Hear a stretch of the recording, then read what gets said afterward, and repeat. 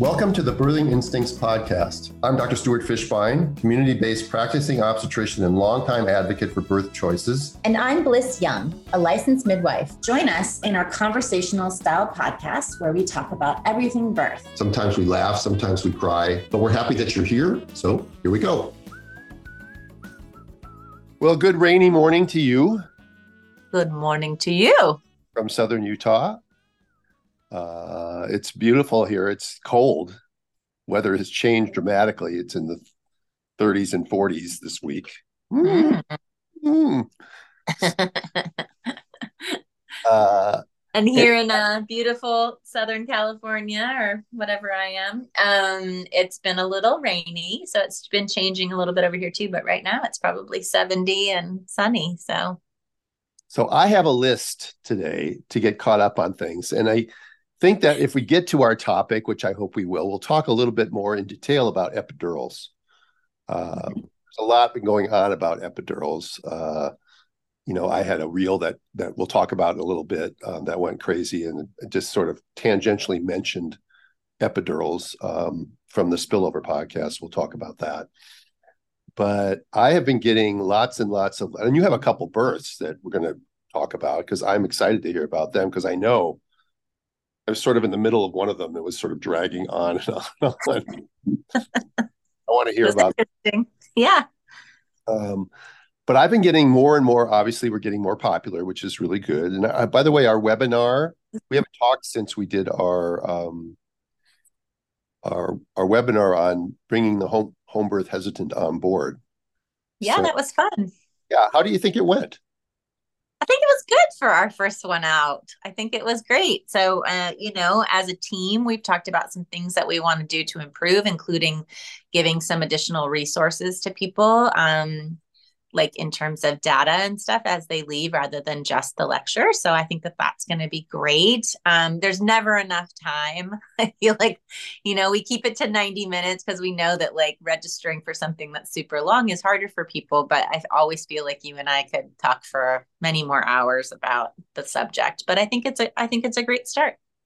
Yeah. And again, people are shy initially to ask questions. And then once somebody opens up the floodgates, the questions come crazy. And there's so many good questions about this topic. And I really think it's a great topic because I get letters all week long, as probably you do too, or direct messages from people, often talking about people that are home birth hesitant in their family or their spouse or something like that. But this week I noticed a theme in my letters, and the theme was this. It said, this is my summary of it. Organized medicine is pushing fear, and then they offer relief from the fear that they push. Yeah. And just this morning, I was reading a thread on polio. And, this is what I do. This is, people think like I have this really stunning, great life and stuff like that. I'm sitting here on a Sunday morning, we're recording, and I'm reading a thread on polio on Twitter. The people named Lovejoy wrote in, and he wrote what I think is a great summary of things. And I'm thinking about going through this thread maybe on next week's podcast if we have a little bit of time for that, because it's very enlightening about how we've been gaslit about polio since its onset. But he says humans are usually responsible for causing their own maladies. Then, quote, science saves them, unquote. Yay, science. Ignoring the fact that unrestrained applied chemical innovations like pesticides, like GMOs and stuff like that, i.e. science, trying to make things better causes the problem in the first place. Hubris is the disease. Yeah. I love that. Very true. Well, like yeah. I'm always saying it's all interconnected, everything I got a message this morning from Dr. Poppy, who I follow very closely because she's really brilliant. And she sent an article about they've created a chimera monkey. I don't know what that is. Chimera monkey is having the genes of two different animals together. They're in mythology. You see them like the centaur or the minotaur. Yeah. All right. Mm-hmm. They've committed a chimera monkey, and it's It's like Jeff Goldblum in Jurassic Fly. Park. Oh, Yeah, he says you were so eager to figure out if uh, you could that you never thought whether you should. It's like yeah. so. I said to her, of course, the standard line I said to her is, um, what could possibly go wrong? Why are we making chimera monkeys? Right. When there's other things that could be so much more important in terms of how we spend our money and our time, right? Yeah, and there's probably like thousands of species of monkeys. Do we need another one? I don't know. This is not my realm of expertise. Oh That's my for God. sure. Okay. So next on my list is a couple of shout outs. I want to shout out to the Home Birth Australia group. I got the good fortune of giving a virtual lecture to them this past week, and it was fun. But it was the hardest lecture I think I've ever given because I was limited in time, which is not good for me, No. and talking to a screen, Hmm.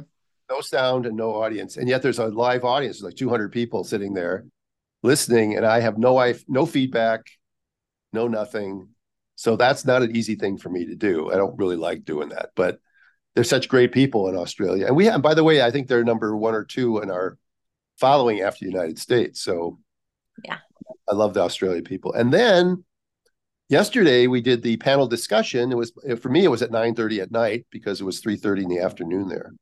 By the way, it's a little bizarre for me that Australia is only 6 hours behind me in Utah, a day ahead. So it just seems like they're on the other side of the earth. Shouldn't they be like about 12 hours behind?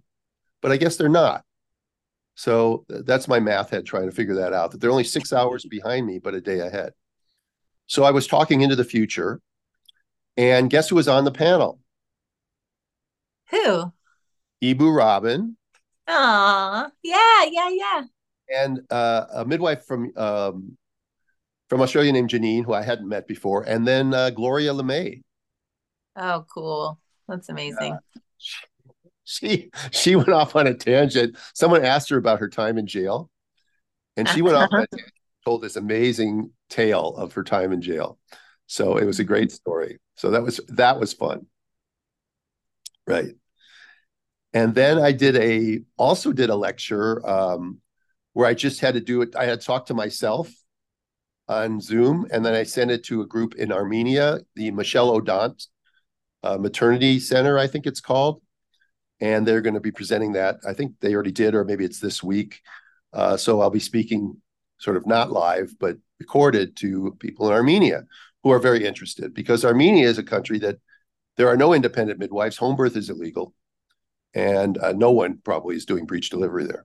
So, Yeah, you mentioned that last podcast. oh, all right. Well, I don't know. I can't remember. It was long ago. Um, so you want to tell us a little bit about your birth before I go off on? Oh, I got a couple more shout outs first. Our friend Victoria Flores is on Nathan Riley's podcast this week, so people could tune in and listen to get a little more introduction into her background. We had her on ourselves a year or two ago. And then I listened to an episode of Moms Off the Record podcast with the guest of her trade name or brand name is Just the Inserts. And she's on Instagram. I'm not sure what else she's on. And she was banned from Instagram for a while because all she does is she posts the package inserts. But that's And they banned her.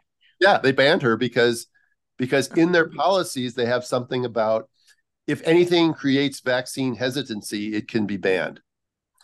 So reading the package inserts. But anyway, besides that, she's just really bright, and it's a really good interview. So that's Moms Off the Record podcast, and that one came out November 17th.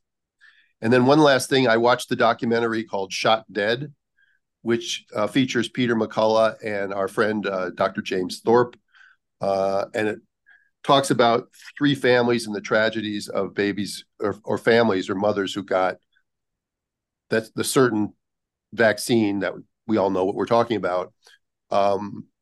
And it caused tragedies in their family.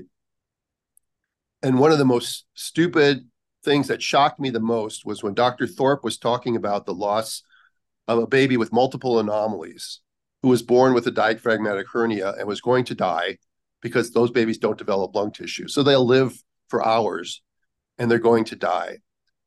And in him going over the records, they found out that even though they knew this baby was going to die, guess what they gave this newborn baby? Hepatitis B. Hepatitis B vaccine.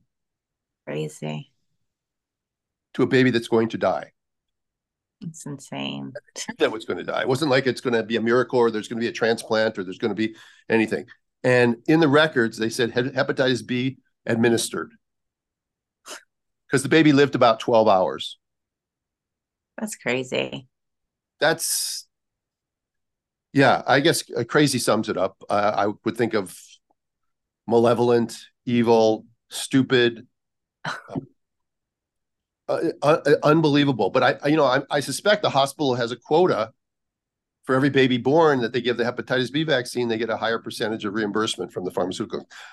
I can't even imagine what the nurse was thinking. Yeah, I mean, it's just checking the box, right? It's not even thinking. I mean, talk about no individualization. Like, don't even understand that at all. So, so that let's have some birth stories to change the topic a little bit. So tell us, because I don't have them anymore. All right. Well, go ahead.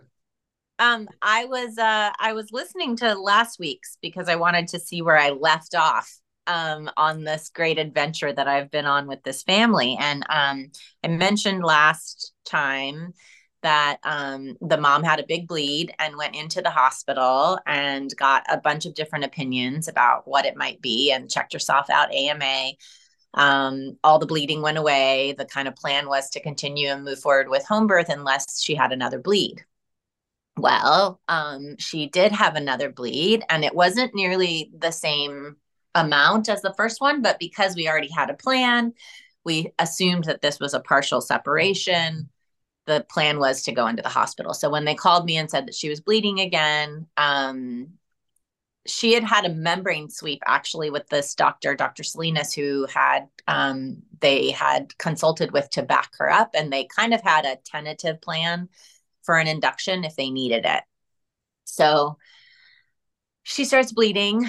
And so we go into Cottage Hospital and worked very closely with Dr. Cano. I want to give a shout out to Dr. Cano and to Dr. Salinas, who both were incredibly supportive to this mom, who was strongly advocating every step of the way. I was a little like stretched and challenged in her approach, which was like, there was no reason. It was totally aligned with everything that we talk about, but it was so outside of anything that any one of my clients had ever done before that I myself, with this podcast and the faith, the beliefs that we have, I still was like, is this okay? Are we like, what are we doing? So anyway, she goes in for this bleed. They decide to start a very, very, very slow induction process to really respect the fact that she did not want to have a C-section. It was like her number one thing was she did not want to have a C-section. So they ended up doing the things for like 3 days at Cottage. I think it was, 2.5 days. And then this doctor that they liked was going to be going off shift. And so their decision, along with Dr. Salinas, was that they would stop the induction where they were. They had kind of just started Pitocin just to feel out and see what Pitocin would look like. And they took, the morning, like probably 5 or 6 hours, took a walk on the beach, went and repacked their bags, had breakfast, and then transferred to a hospital in Ventura, which I think I've mentioned before is about 40 minutes away from Santa Barbara, to continue the induction. So that was interesting. I don't think I've ever had anyone do that. Dr. So wait, let me clarify. So they were at Cottage Hospital for how long? Like 2.5 days. What were they doing? And they hadn't started Pitocin until that. So what were they doing for the first 2.5 days? We had different versions of Cytotec, I think. Not Cytotec, Cervidil. Cervidil was what they did in the beginning. And then it was a whole, I won't get into all of it. There was a lot of back and forth about like taking things slower, and it was a lot. But by the Okay. time she left, she was a little bit more dilated. And then when we got to the other hospital, remember, we thought it was a partial separation. So the doctor at this other hospital puts in a speculum, which no one else had done. And he looks and he says, the bleeding is obviously coming from your cervix, which was what Melissa Drake had said when we first went in for the first bleed, that she suspected that didn't have anything to do with the placenta. And all these other doctors that saw her all believed that it was the placenta. So they were like, why didn't anyone else ever put in a speculum? I said, well, because you assume that it's a partial separation. You don't usually put a speculum in unless you're confirming rupture or something, right? It's just not very common in labor. You put in a speculum. So anyways, this doctor basically said it's definitely coming from your cervix. She's got something called adenomyosis. Adenomyosis. Yes. Yes.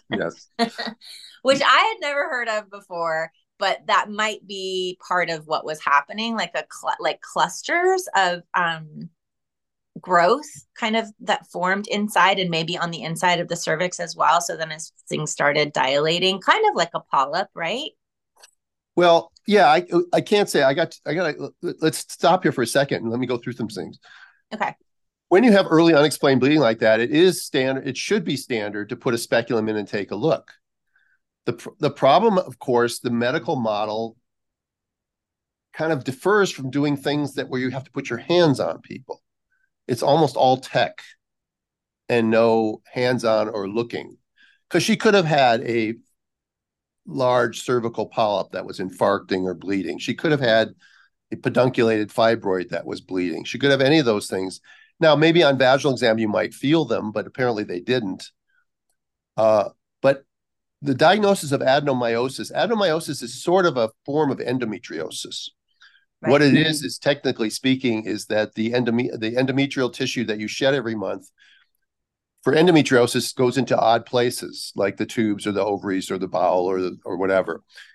Adenomyosis is where that tissue invades the muscular wall of the uterus. It's a suspected diagnosis. The only way to really diagnose that is, through pathology, like when you do a hysterectomy or a biopsy, which she didn't have, and no one's going to do a biopsy. There's no reason to. So the suspicion is probably because of the way it looked. It looked very adenomatous. It just looked very glandular, and that's probably what it is. It may not be true adenomyosis, but I don't know that there's a term for what it is, unless the cervix was just raw and it was everted a little bit. There was some ectropion, and you're seeing the endocervical glandular cells as opposed to the squamous cells on the outside of the cervix. And that's probably more information than anybody's listening really wants. But what you're saying is the bleeding was coming from the cervix because you could see directly that it was bleeding, right? Yeah. Okay. Yeah. So that was important information, because now we're not as concerned about like this separation of the placenta causing some kind of trauma to the baby where the baby wasn't getting what it needed, right? So it kind of changed the dynamic. So they were continuing with the induction for a little bit, and then it got to a point where the baby wasn't liking the Pitocin, and they wanted to break her bag and put on a fetal scalp monitor. I mean, and she was just like, no, we're not doing any of that. I don't want you to break my bag. I know all the risks of breaking my bag. I mean, she's so, like I told you, she's so informed. She's like, this is going to lead to a C-section. There's no real reason to be doing this anymore. And Dr. Salinas was like, I support you. I think the only reason that your baby's unhappy is because we're pushing it with Pitocin. You can go home and see how things go. And so we did. And she finally, her bag ruptured a day before she went into labor, and she ended up having a home delivery. And my assistant wasn't there yet, which was not exactly how I had hoped this birth would be. So I was there by myself, and the baby was born with a lot of mech, and a APGAR of 4. And so I gave the baby some breaths, and the heart rate and the respiratory effort was great from the very beginning, which was great. And baby came around very slowly and had some transient tachypnea for a little bit, but is at home and doing really well. Yeah, there was some like delayed reflexes, like the suck, like the baby suck wasn't great, and some of the other reflexes. It was definitely one of those ones where I was kind of like, are we going to need to go in, and I told her, I said, if this baby was born in the hospital, 1000% you would have been separated from your baby immediately, and that baby would have been in NICU for sure. And yeah, we're, I'm checking on them every day and going in and making sure that breastfeeding is going well, and baby's doing awesome. But it was definitely one of those situations that stretched me. Oh, and in between all of this, her bag ruptures. So I'm expecting that she's going to go into labor in the middle of the night. And I get a call from another family who's in labor, who didn't tell me that the contractions had started. And the dad was like, no doula. The dad says, hey, she's having a lot of bleeding. I'm like, great. And I said, send me a picture. And it was normal. And he said, and her contractions are every 2 minutes. And I said, oh, over a minute long. And he's like, yeah. I'm like, how long has that been going on? He's like, a couple of hours. I was like, all right, I'm coming. So well, these are relaxed. This is a relaxed family. That's good. Yeah. So this Primep, first time mom birthed like a multip. I mean, she breathed her baby out. She pushed for maybe 20 minutes. She had I don't know, maybe a 6-hour labor. It was just like beautiful. A little bit more difficult postpartum. She passed out in the tub. We had to do smelling salts and crawl to the bathroom, give her an IV and all that stuff. But the birth itself was great. And I've been thinking, like, God, I've been having so many issues lately. I had another mom I had to send that same day. I had to send her into the ER because she was having like back pain and blood in her urine. And I couldn't tell if she was in early labor or if she had a UTI. And turns out she had kidney stones that she was going to pass. So, I mean, it was just like, wow, my job is not always just kind of like simple. Let's just have a baby and feel your belly. And I'm like, no, if you watch the Instagram videos, it looks like everybody's just having a beautiful water birth, and there's and there's nothing to really challenged me for sure. Yeah. Well, it's great. It's a tale of two births that both ended up having home births, but they certainly took different pathways to it. I've never heard one like the first one. Right, me neither. Unexplained bleeding. They didn't know what it was. You even asked me about it, and I thought it can't be a real abruption because the baby's fine, she's not in pain, that sort of thing. But could it be a partial edge separation or something? Yeah.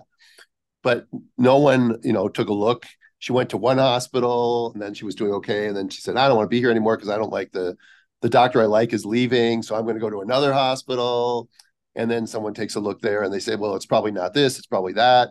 And then they say, "We want to do all these interventions and get your baby out." And she says, "No." And then she goes home, and she has a baby. And then, of course, the baby has MAC and has some, APGAR issues and respiratory issues and stuff like that. So, yeah, you got your money's worth there, Lister. Definitely. They gave me a sizable tip. Let's just say that, which was very kind. They did, which was very thoughtful. That's really nice that they gave you a tip. Yeah, they did. That doesn't happen. I don't remember that really ever happening. No, I mean, every once in a while, but I think that they knew that I went above and beyond what most people and midwives would have done. So, and I want to remind you guys, if you go back and listen to last week, as I begin to tell the story, the very first doctor that checked her said she needed a C-section right away.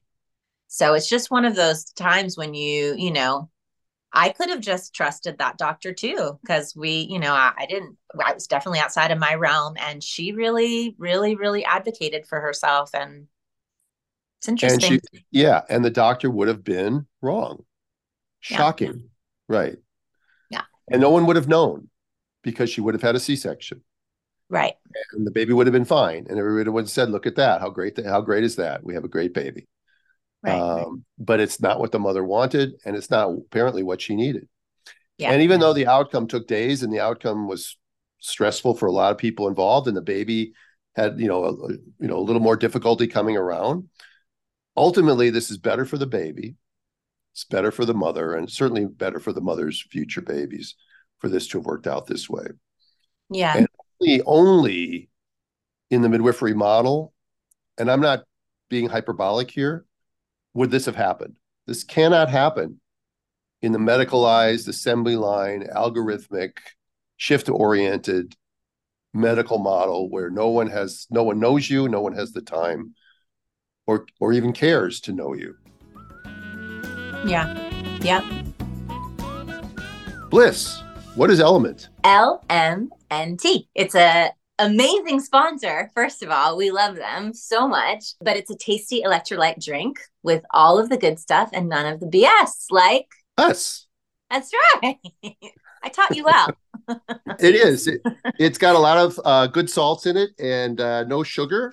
I even took a little notes here, and they have 1,000 milligrams of sodium, 200 milligrams of potassium, and 60 milligrams of magnesium, which helps maintain fluid balance, regulates your blood pressure, and supports muscle function, mood, and bone health. Which is great for pregnant mamas, breastfeeding moms, and absolutely for birth workers. So make sure that you have some in your birth bag if you need it or if your clients do in labor. For sure, electrolyte deficiency or imbalances can cause like headache, cramps, fatigue, and weakness, especially in the birthing world. A long time before what I used to do it, but you still do. You have a long sleep after being up all night and snacking on like not such good food sometimes. And I carry it with me whenever I travel, and I add it to my water, like in the hotel room and stuff. And I've spent a lot of time recently in hotel rooms. It's a great sponsor, and they've been doing really well, and I'm really proud to be supporting them. They have multiple flavors. Your favorite is raspberry, right? Raspberry's mine, and yours is mango chili. But I do have some sad news. Aw. So long, old friend, to lemon habanero. Oh man, they discontinued it? So they could concentrate on citrus salt, raspberry salt, orange salt, raw unflavored, mango chili, chocolate salt, and watermelon salt. Maybe they're going to come out with some new stuff too. But I trust Elements. I trust that they've done a deep dive into the research. They put their whole soul into it. We would like you to go to Drink Element, that's drinklmnt.com/birthing instincts, all one word. And when you do that, you'll get a free sample pack with your every order. Go do it. Go do it. Okay. That's a good story. All right. Thanks for listening. That's what we both do, Bliss. All right. I mean, we do a lot of talking and everybody else is listening at home. I know. Usually they're out walking their dog. A lot of you are out walking your dog. You send pictures of yourself walking your dog, listening to the podcast. I love that too. By the way, give us 5 stars or write a review. Okay. So I wanted to get to a couple more pieces of news. I can't really go more than 1 or 2 weeks without some sort of new ACOG stupidity. And ACOG has an Instagram account now, which I follow. And sometimes what they say is actually true, but it's because it's not related to pregnancy or anything like that. But now they had a post last week that said birth control is safe. Misinformation isn't. And it goes on to say birth control provides individuals with the agency they need to plan their future, for empowering our members and their patients to make informed reproductive care. Misinformation about birth control is on the rise. Is it? According to them, it is. Well, you know what the definition of misinformation is. Misinformation is information that whoever is in power doesn't like. Right. Misinformation is. And then they ironically say this: knowing the facts about birth control can help you take control of your reproductive health in the way that works best for you. Okay. So people should go to ACOG, read their brochures about birth control, and then watch Ricky and Abby's movie, The Business of Birth Control. And there's some books out on that as well. And then you make a decision. But my general statement is this, and people know that the more I learn about the pharmaceutical industry and the more I learn about industrial medicine, I just don't see how they can be wrong as often as they are without it being on purpose.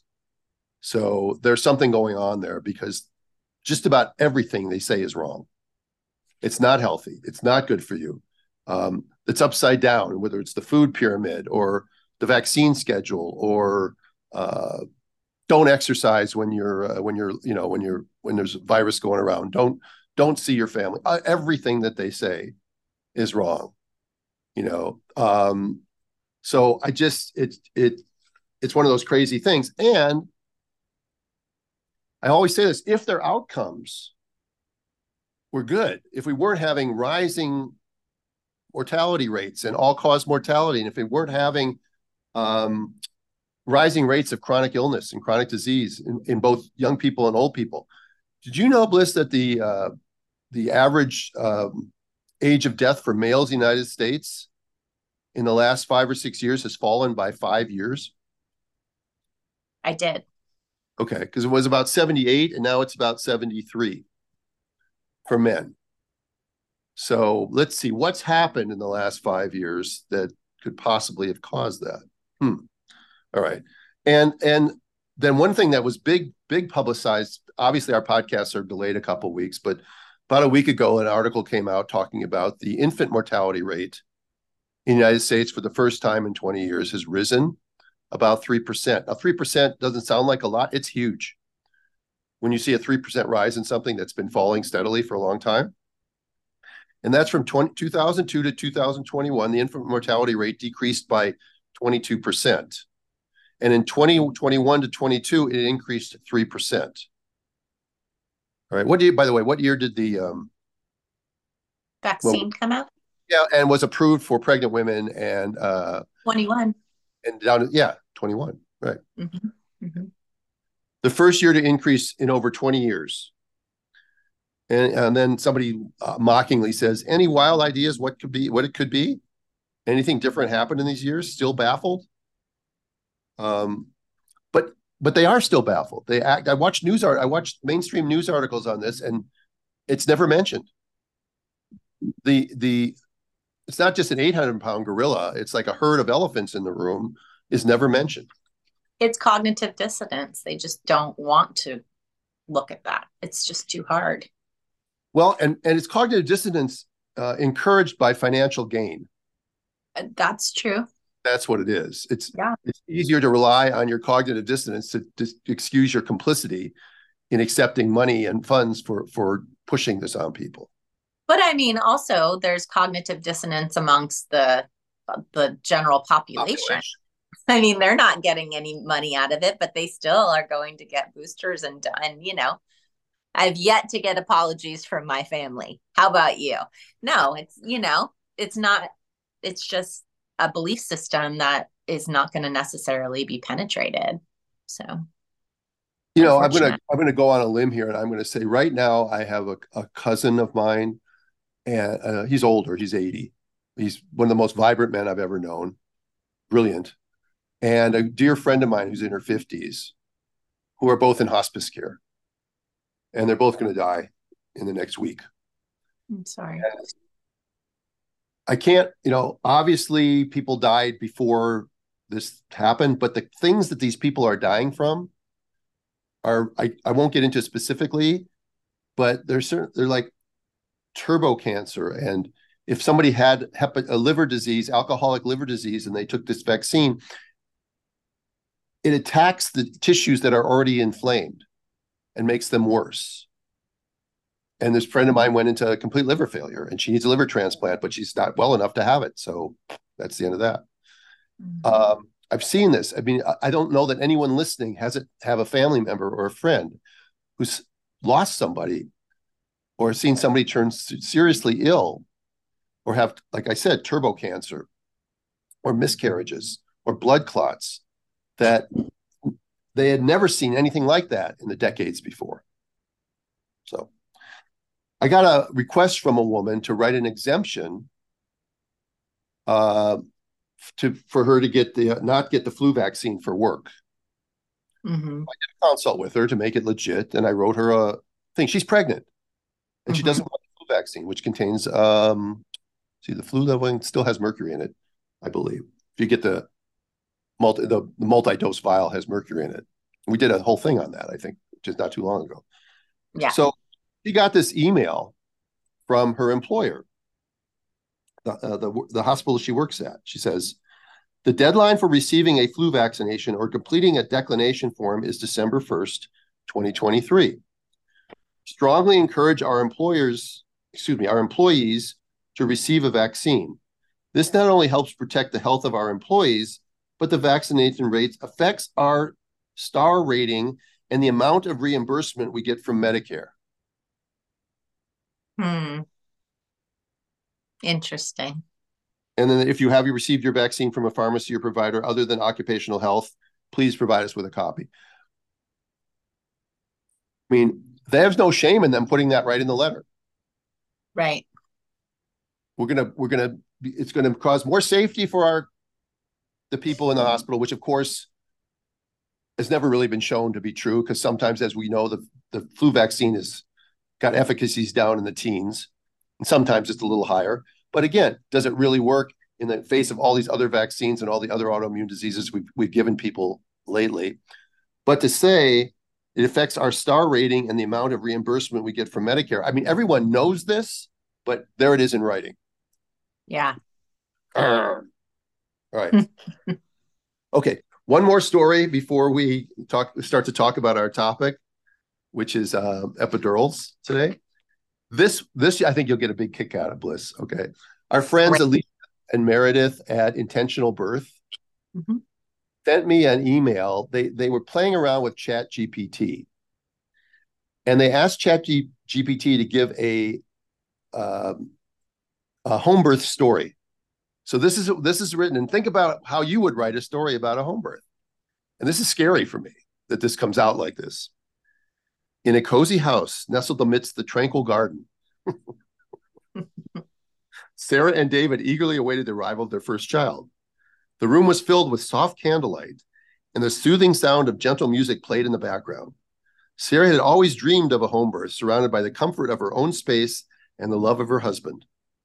As the contractions began, Sarah focused on her deep breathing, finding strength and soothing presence in her midwife, Emily. David held Sarah's hand, whispering words of encouragement and love.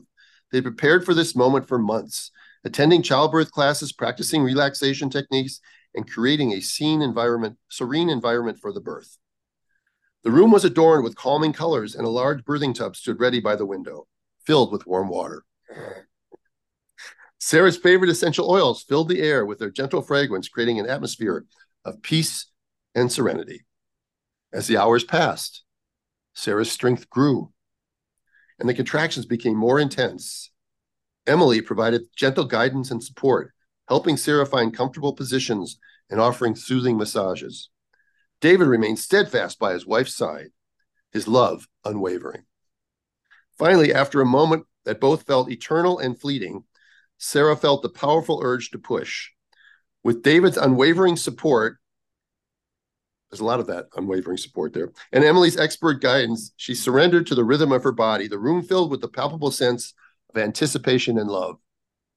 In the warm water of the birthing tub, Sarah brought her child into the world with a primal cry that echoed through the room. The baby's first cries were met with tears of joy from Sarah and David, a testament to the incredible bond they had formed during this journey. Emily placed the newborn in Sarah's arms, and as mother and child gazed at each other for the first time, time seemed to stand still. The room was filled with an overwhelming sense of love, connection, and the miracle of life.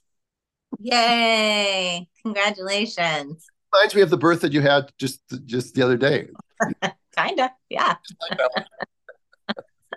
Okay, so they sent that to me. So I said to Alicia and Meredith, I said, ask ChatGPT to write a story about a hospital birth. Okay. And here it is.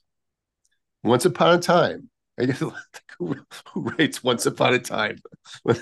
In a bustling city, a young couple named Sarah and Michael eagerly awaited the arrival of their first child. Sarah was in her 9th month of pregnancy, and the time had come for them to head to the hospital. It was a crisp autumn evening when they arrived at the hospital's entrance. Catching a theme here of how ChatGPT writes, by the way. So for any teachers that are getting papers from their students, they talk about Once Upon a Time or crisp autumn evenings. Think about where that's coming from. Sarah's contractions had become regular and increasingly intense. Michael, with a mixture of excitement and nervousness, guided Sarah inside.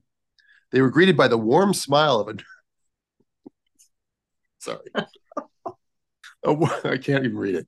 A warm smile of a nurse at the reception desk, who quickly admitted them to labor and delivery ward. Okay. In their private room, Sarah changed into a hospital gown. Why? While Michael unpacked the bag they had meticulously prepared. The room was equipped with monitors to track the baby's heartbeat and the progress of contractions. The medical team, led by Dr. Anderson, introduced themselves and assured the couple that they were in capable hands.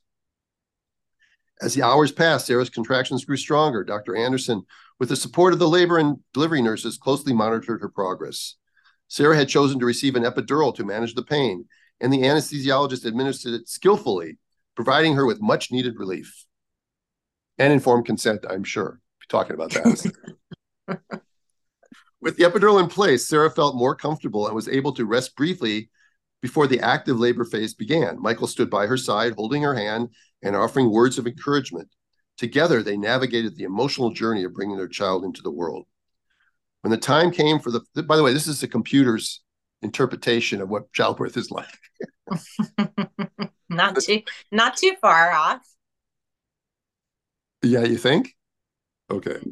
The time came for the final stage of labor. Sarah, now fully dilated, began to push with all her strength. The room was filled with a sense of determination and anticipation. Dr. Anderson and the nurses guided Sarah through each push, and after a series of intense efforts, a beautiful moment arrived.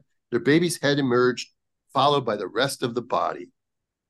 With a cry that filled the room, their baby was born. Dr. Anderson carefully placed the newborn on Sarah's chest for skin-to-skin contact. Good for AI. The couple marveled at the tiny life they had brought into the world, tears of joy streaming down their faces. Michael cut the umbilical cord. I don't know how long they waited, though. And together, they shared their first moments as a family. And then it goes on about postpartum, and we'll go into that. and the secret Pitocin that they don't tell them about. Oh, yeah, they didn't mention any of it. No, but see, this is what, when people are going to search in the future on Google or whatever else, that'll be the hospital story that will come up. Mm-hmm.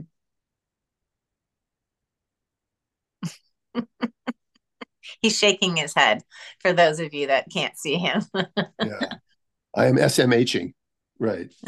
Yeah, it's unbelievable to me that we've reached a point where I feel like my father, who used to, who told me he used to go to the movies for a nickel. Yep. Yeah. And the good old days. Yeah. And they didn't have a phone in their house. They had a black and white TV with 4 channels on it and rabbit ears on the top of it. And I guess I am a dinosaur when it comes to that sort of thing. But this is frightening to me. It's more frightening than a lot of the medical things that are happening to women, because this is what's going to be what you're going to read in textbooks. This is what you're going to read in Wikipedia, because there will be no textbooks anymore. It'll all be online. And we're all going to be gaslit to believe that that's how it goes at the hospital. The receptionist was welcoming. What are you doing here? Who told you you could come? Did you call ahead? Can I see your insurance card? I got welcoming nurses. I have to say the nurses that we met at the last couple of weeks have all been lovely. So had very good experiences. Yes, I know. Okay. So after our break, let's come back and let's talk about epidurals. So Stu, I have a question for you. I'm shocked. What is it? What is one thing in a woman's pregnancy that she can control? Because so much is out of our control. Her nutrition? That's right. And we are so excited to be partnered with such an amazing company as Needed, because they have focused on pregnancy, postpartum as being some of the most nutritionally demanding time in a woman's life. And it can be influenced by her nutrition status. So they support women during this time with all kinds of amazing products. Their line just has so many options. So make sure and check them all out. But Stu's going to tell us a little bit about their immune support, because it's turning fall and we need a little bit more right now during this time. Yeah, Needed has an immune support, which is a popular choice right now with all the back to school germs and heading into the winter, when we all tend to get sick more frequently. And the people ask sometimes, well, if I'm pregnant, can I take this product? And of course, yes, it was formulated for pregnant mamas in mind. So it's recommended and safe in pregnancy. Support is intended to complement, not replace other products that they offer as well. So it's just one of those things that you add to your, your prenatal vitamins, your probiotic, maybe your stress support, your sleep and relaxation support. But Bliss, I wanted to talk about something else today. Don't forget the men. That's right. We love the men. Right. So they have a sperm support, men's pre and probiotic, and they say men play a critical role in conception and healthy pregnancies. I imagine that's true. They do. And the preconception health can significantly impact both fertility outcomes and also the health of their future children. Needed's Men Fertility Plan is a must for couples trying to conceive to support the multiple components of fertility, including sperm health, gut health, optimal nutrient levels, and testosterone levels, which, by the way, are falling worldwide. So you can do this and it works. Why not? I trust Needed's products with my patients because they use scientifically studied ingredients and perform rigorous third-party testing. And unlike other products on the market, Needed designs their products from the ground up using the latest research and insights from men's fertility practitioners. So, we are a woman's podcast mostly, but I don't want those dads to feel excluded. So head over to thisisneeded.com and use code Birthing Instincts for 20% off your one-time order. That's right. Thanks, Needed. All right, we're back. We're back. I love how that works. I can't get enough of that. So you wanted to talk about breech birth this week, but I knew we weren't going to have enough time to do it, because breech birth is something that I on the first day of my breech seminar, I talk about breech birth for 6 hours. We got a couple of letters asking us to talk about the downsides of breech and some specific questions. And so I think we realized that we had never really covered breech, which is kind of nutty. So that episode is coming soon. Right. But this episode is more about epidurals. And because they're universal, it's really interesting that in some countries, the epidural rate is like 20%. And in some hospitals, it's as high as 90%. That's what I thought. Mm-hmm. Well, in America, in hospitals that have anesthesiology departments, they're going to use them. I mean, if you buy a new Keurig machine, you start using it. I mean, you might have drank coffee all your life without a Keurig, and now you have a Keurig and you start using it. It's the same thing. You might have never had in-house anesthesia before, and now you have in-house anesthesia. You're not going to just let them sit around and do nothing. You're going to start using them so that these things get propagated and pushed on people, and you see crazy rates. But if people saw, and this is something that I was blown away by because I've never experienced something like being on the Spillover podcast with Alex Clark. But the exposure that I got and that the podcast got from that was incredible. There were over 2.4 million plays of the reel. That's great. That was on Instagram. And, the podcast is on your Spotify and Apple and iTunes, and the you can watch the whole thing live on YouTube, or not live, but you can watch the video on YouTube of me and Alex Clark having a conversation. And And one of the things we did end up talking about was epidurals. And I talked about the thing that, I actually learned the basis of this from our good friend Alex Evangelides. She's the one that planted the seeds in my mind about how the epidural interferes with the mother baby communication, because it's not something that I would ever have thought of on my own. When I was a medicalized physician, I don't think it's thought of at all. I think, again, there are many people who compare an epidural of pain in labor to having a pain with a toothache, and that no one would have a tooth drilled without lidocaine. Why would you have a baby without an epidural? And that thinking is the obtuse sort of concrete thinking that's taught in medicine, because they don't look at the bigger picture. They don't look at the underlying processes that are going on and why labor is the way it is. Bliss, you've heard me say this many times, but I always ask the question when I start talking about this to people is this basic question: why is labor painful? What's the point? Because if it was not valuable to be painful, then you'd think over eons of time, evolution would have gotten rid of the significantly painful labor, because it's more likely that a mammal that's in pain is going to be unable to defend itself or even make noise when it's in labor, and therefore more likely to be prey for a predator. So the silent mammal, the quiet mammal, would probably be the one that's going to survive more than the one that's verbalizing. And yet, in all mammals, even though they're often very quiet in labor, they all experience pain. And we know this because they've done experiments on sheep and stuff where they look at catecholamine release and stuff during labor, and they can see peaks and valleys with each contraction. So they know there's these hormones being released. So all mammals experience pain with labor. But so then if you think... And I would like to say pain is subjective. Yeah, it's a word. Yeah, it's subjective. So I think that we use that. It's like we're describing it, but there's definitely a negative connotation to that word. And so and the reason this is not the topic of the podcast, especially right now, but I guess an epidural, why we use an epidural is, right?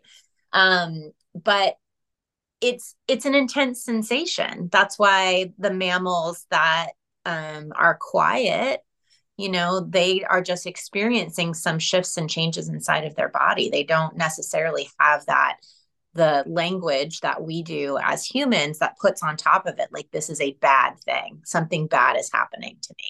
And that's what ends up causing the stress and tension that makes that discomfort intensify. But if you're really looking at it objectively, it's an intense sensation in our body that we haven't experienced before. Point well taken. The word pain is a word that we really I shouldn't be using. We use surge, we use intense situation, like you just said, intense, but I'm just summarizing it. Mm-hmm. So but I agree with you 100% that some people don't consider it to be painful, and others consider it to be extremely painful. So it's just a word thing for the purpose of having this conversation. But I'll try not to. So because I like the fact that you said it's an intense situation, because either way, this is what happens. Sensation. What did I say? Situation. Oh, okay. That too, but let me write that down so I say it the right way. Okay. So when you think of labor as being an intense sensation happening in maybe every 3 minutes or so, every 4 minutes, whatever it is, your body responds to an intense sensation by putting out certain neurotransmitters, and included in those, but not limited to, are things like adrenaline. And what does adrenaline do for your body? Well, adrenaline makes you more alert, but it also spaces out your contractions a little bit. It opens up all kinds of other pathways too. You put out cortisol, because cortisol is what you deal with when you have a stressful situation. And no matter what word you want to describe it, having that sort of discomfort in your body is going to be stressful. Whenever you have discomfort in your body, you're going to be putting out endorphins. Body's going to try to, that's your own body's opiates of some kind. And then obviously every 2-3 minutes, you're putting out surges of oxytocin, which makes your uterus contract, but it also makes you feel this warm sense of love and attachment. So these are things that are coming out of you every 3 to 4 minutes, and then they dissipate and the receptors regenerate, and then another 3 to 4 minutes, it happens again and again. So, but every time you're having one of these intense situations or sensations, your baby's world is also changing. For the first time in 9 months, your baby's experiencing things it's never experienced before, like maybe diminished blood flow from its placenta, or maybe it's getting squished, or maybe the water goes and then now its head is getting squished. And if every 3 to 4 minutes, the baby's getting a waft of mom's adrenaline and cortisol and opiates or endorphins and oxytocin, the baby's aware that this is normal because these are the normal signals I've been getting from mom throughout the entire 9 months of pregnancy. I've been communicating back and forth with my mom this way. And so therefore the baby seems to feel reassured, and the baby knows it can tolerate labor because mom's with it. I know it's a bit emotional to say it that way, but that's the best way I can think of describing it. So then a woman gets an epidural and she's now numb. So she's no longer feeling her contractions. They may even space out a little bit, and they may even start Pitocin. So what does Pitocin do to your oxytocin secretion? Well, it eliminates it pretty much altogether. And it doesn't have the bonding and the sense of warmth that oxytocin does. And then you also, since you're not in pain, you're not putting out adrenaline, you're not putting out cortisol, and you're not putting out endorphins anymore. Yet every 3 to 4 minutes, or maybe even closer, because Pitocin has now started because the contraction spaced out, the baby's still getting squished and going through something it's never gone through before. And there's no mom. Mom's gone. So the baby's left to deal with this on its own. And what happens then is and you see this all too often in the hospital, you see a gradual or even sudden change in the baby's fetal status. You see a change in the heart rate, a rising baseline, or you see decels. And then they don't like what they're seeing on the monitor because it's called a category 2 tracing, which nobody really knows what it means because it doesn't really correlate with outcomes. And then, so they say, well, they better shut the Pitocin off. So they turn the Pitocin off and the baby's heart rate gets a little bit better. But now the babies, they have this nebulous diagnosis of fetal intolerance to labor. And so they end up taking you for a C-section, whether it's urgent or non-urgent. And you end up having a C-section. They get a baby out that comes out crying with APGARs of 9 and 9 and is doing perfectly fine. Everybody's happy because they got a great baby when they were having a suspicious tracing, which nobody knows what it meant. And that's when we get those stories of, thank God I was in the hospital because my baby and I were saved by having this C-section. And it gets back to the theme that I said at the very beginning, is that, they push fear or interventions, and then they offer relief from their own interventions. This is sort of along that same line. So can I prove that this is true? No, but can anybody with any sense of logic and common sense in their brain can see that nature designs these things for a reason. And there's a whole hormonal system that the mother and baby are communicating. It's a beautiful symphony that goes on between them. And then every time we mess it up with medication or with adding stress to her, telling her scary stuff, or giving her drugs, which changed the whole thing, then we often see the baby deteriorate. And along with the rise of cesarean section, the rise of chronic illness in babies, the rise of these other rises that we've seen in the last 30, has been the rise in the use of an epidural. So, correlation doesn't necessarily imply causation, but no one's looking at it, or pretty much no one's looking at it. So Bliss, we have a not new sponsor, BirthFit. They've been with us for a while now, so we can't call them new anymore. But they do have some exciting new news, as BirthFit has its newest member, as our friend Lindsay had her baby. So congratulations, Lindsay and family. Yay! Yeah, BirthFit is focused on supporting women throughout the motherhood transition with general strength and conditioning programs for preconception, pregnancy, and the postpartum. Tell us a little bit about their programs. You know what? They cover you for all aspects of feminine care and birth and postpartum. It's really amazing. So the BirthFit Basics is a prenatal program, is 30 days, no equipment necessary for any trimester of pregnancy. So you could try that out before you jump in further. And then they have a prenatal training program, which is full strength conditioning that requires minimal equipment like dumbbells, bands, and a box. I had a client the other day who was laying in bed like a good client, taking my suggestion. She's like, just laying in bed nursing all day, I'm feeling a little sore. Any stretches? And I said, you should really try this lying in program that they have. It's great for postpartum. It's 30 days, one video a day, less than 10 minutes, that focuses on reconnecting and honoring your body in the immediate postpartum through breathing exercises, visualization, and belly massages. I mean, come on, that sounds amazing. It is amazing. And then they have kind of an intermediate BirthFit Basics, which requires no equipment. So that focuses on foundational breath work and movements to reestablish a solid foundation of core and pelvic floor stability before you go back to any other fitness classes. But they also have a more extensive postpartum program, which is 12 weeks focused on building a base level of general fitness through simple lifts, tempo work, and of course, breath work. Yeah, the BirthFit community is where you want to be if you're trying to conceive or know you want to be in the next 1 to 3 years. This is a monthly membership program by Women for Women that focuses on general strength and conditioning with respect around one's menstrual cycle. So go to birthfit.com and use the code INSTINCTS1, that's the number 1, to get a discount on the Basics prenatal program, or go to birthfit.com, use the code INSTINCTS2 to get a discount on the Basics postpartum program. We love BirthFit. It's OB and midwife approved. Absolutely. And go check out Lindsay. I mean, she looks great, and she did her own fitness program throughout her whole pregnancy and had an amazing birth. So check it out.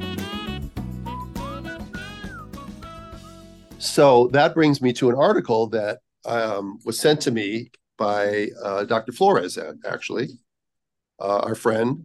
And it's the title of the article. It was released just this year in 2023. It was on the Wiley Online Library. And it was released in Ultrasound in Obstetrics and Gynecology, 2023, volume 62. And the title of it is Effect of Intrapartum Epidural Analgesia on the Rate of Emergent Delivery for Presumed Fetal Compromise, a nationwide registry-based cohort study out of the Netherlands. That's Dutch, right? The Dutch is Netherlands, right? Yeah, right. I just got to be sure. Okay. So before I get into it, do you want to comment on anything I've said? Any more comment on what I've said so far? No, I mean, I understand what you're talking about. And I personally did have an epidural with my first, after a very long labor at a birth center. And my personal experience of having the epidural was just feeling so disconnected from my own, you talk about the baby feeling disconnected from the mom's experience. Well, for me, I felt so disconnected from my own body and from feeling my baby at all. Like, I couldn't figure out how to push like that.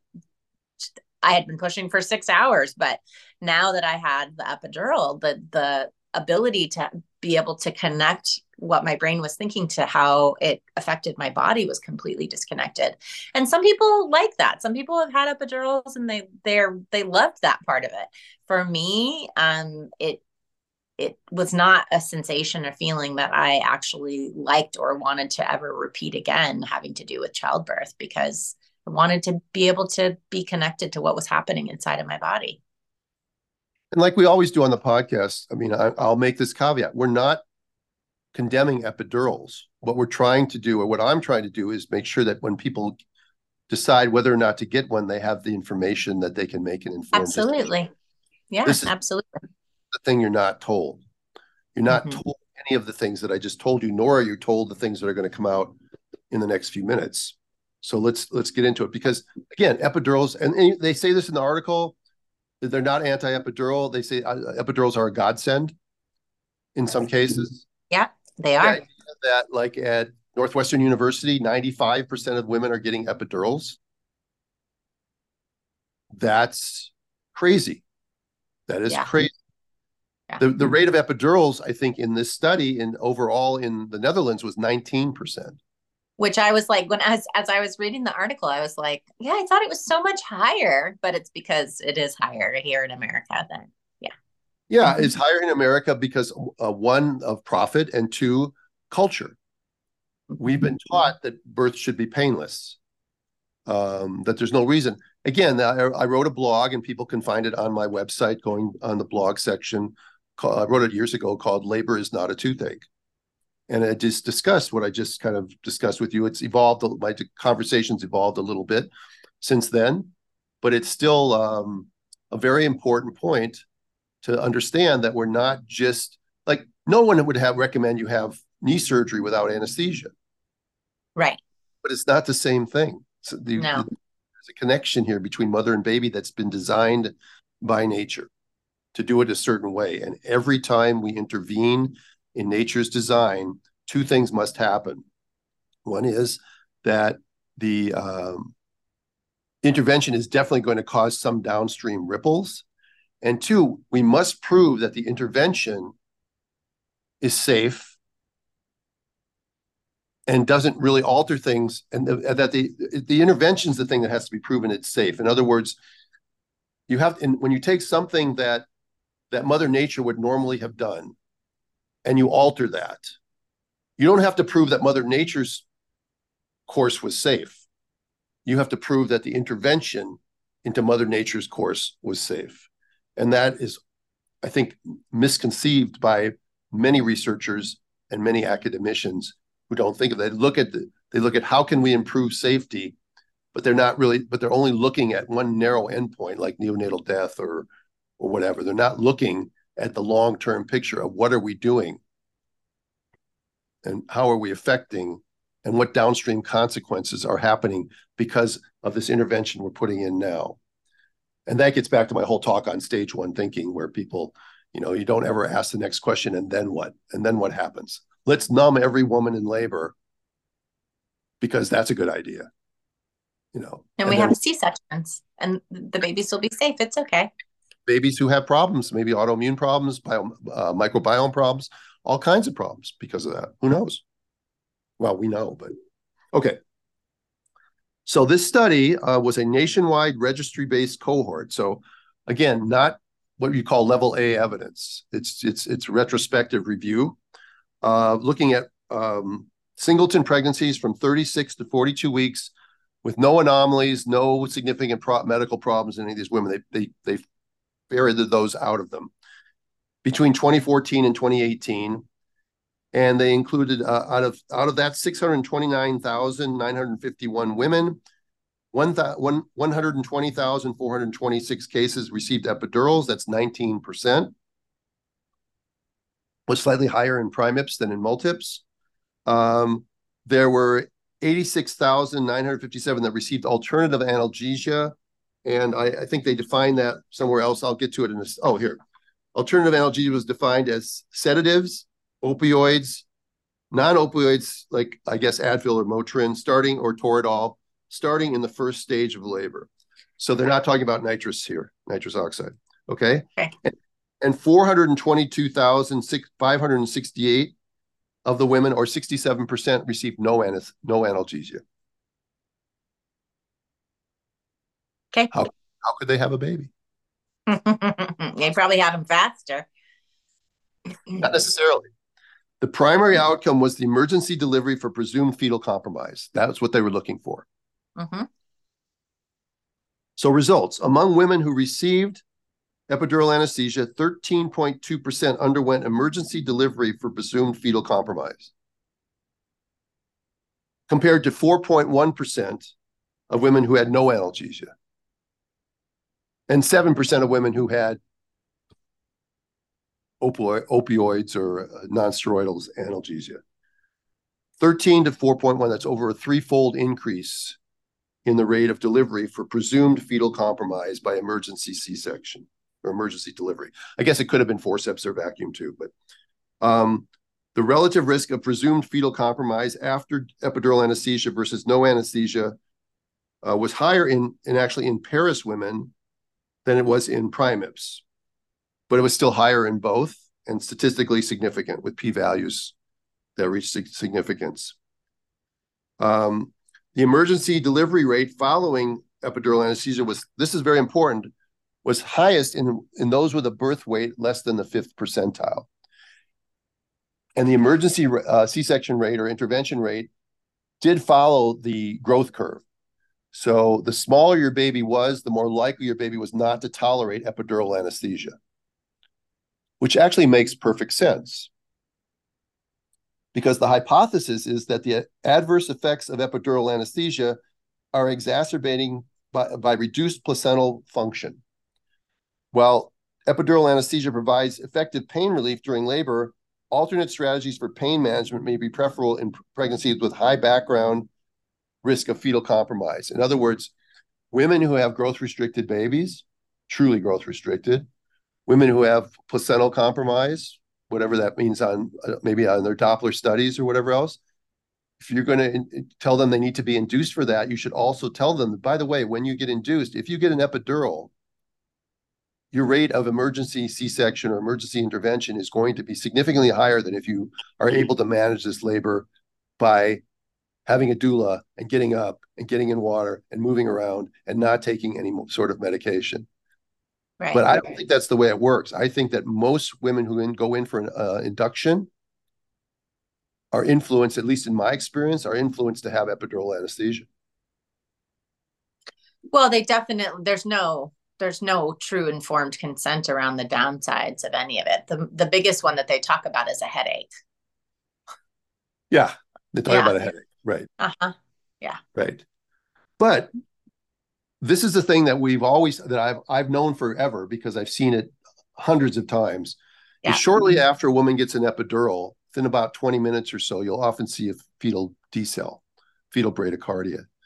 And they'll take the peripheral blood pressure and the peripheral blood pressure will be fine. And they'll say, well, it's not a drop in blood pressure. Well, yeah, it is.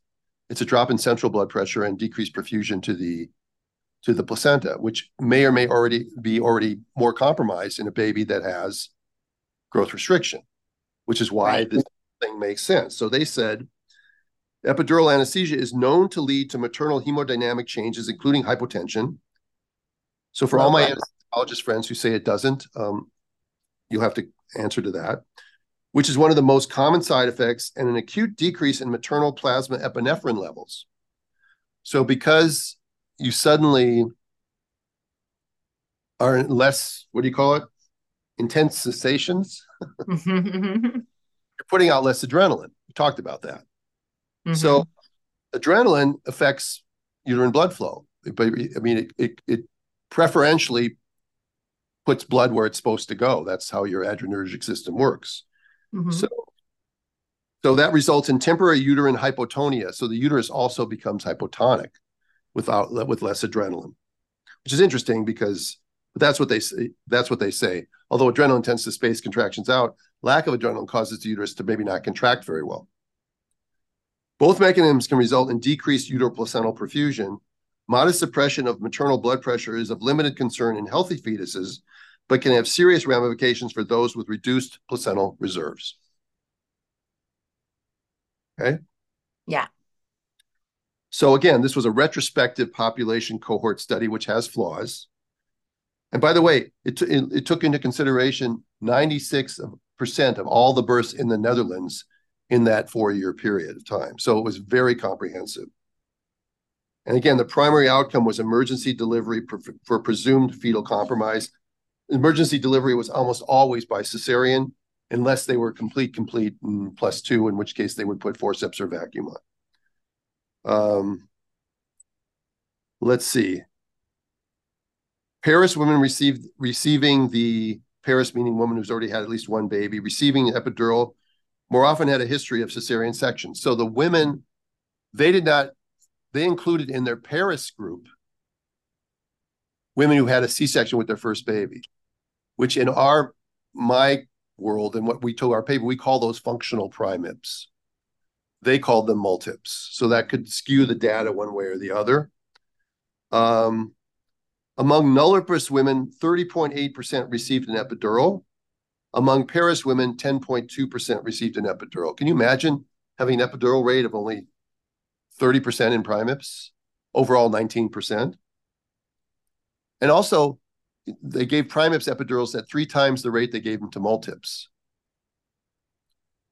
So that was why, because labors went faster.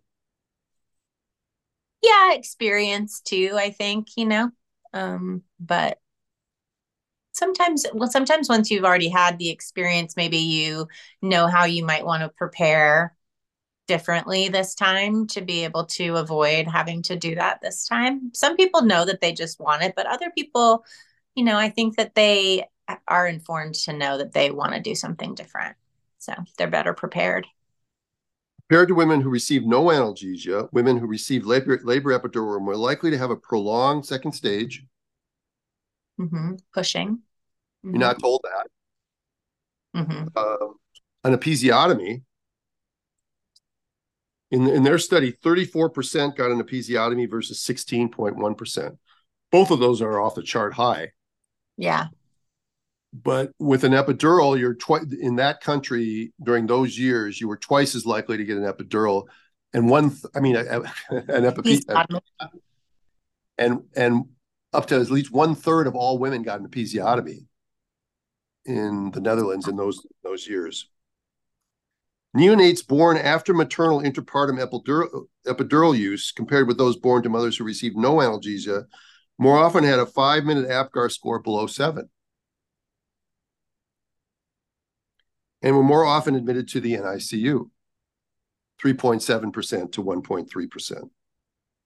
So an epidural, longer second stage, more likely to have an episiotomy, more likely to have an APGAR score lower than 7 at 5 minutes, more likely for your baby to be put in the NICU.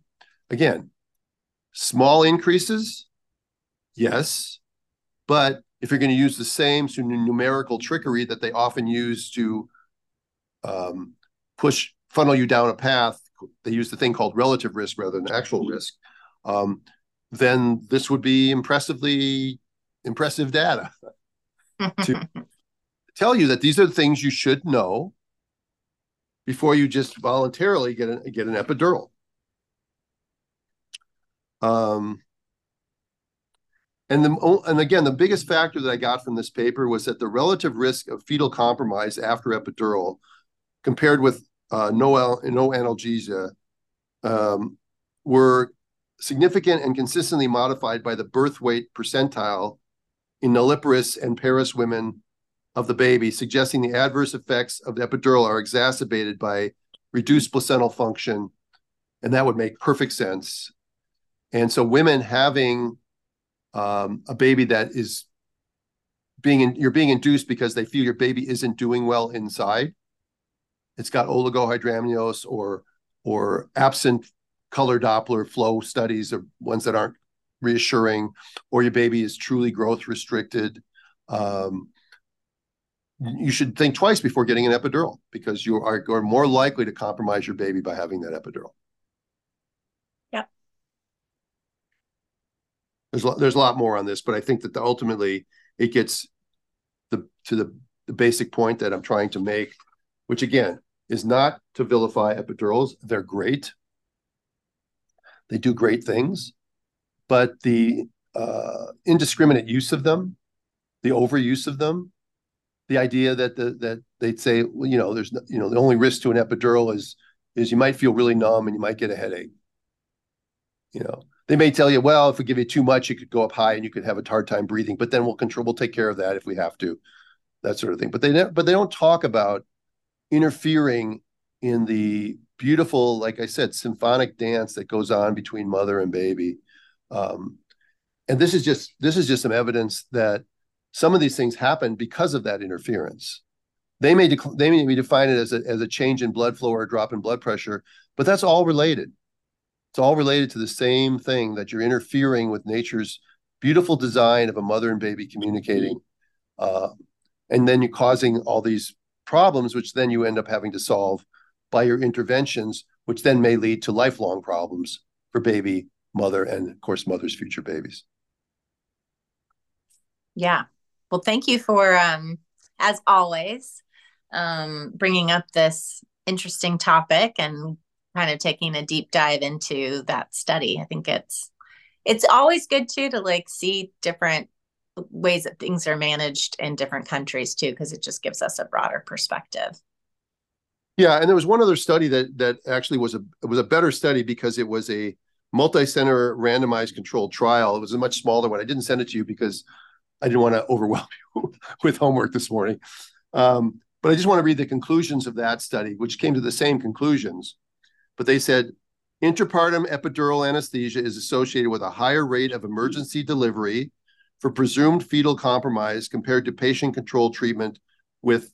Oh, this one compares it, by the way, to having PCA, which is like an opiate or a pain medicine in an IV that you can push your own button. So it compares epidurals to another modem of pain control.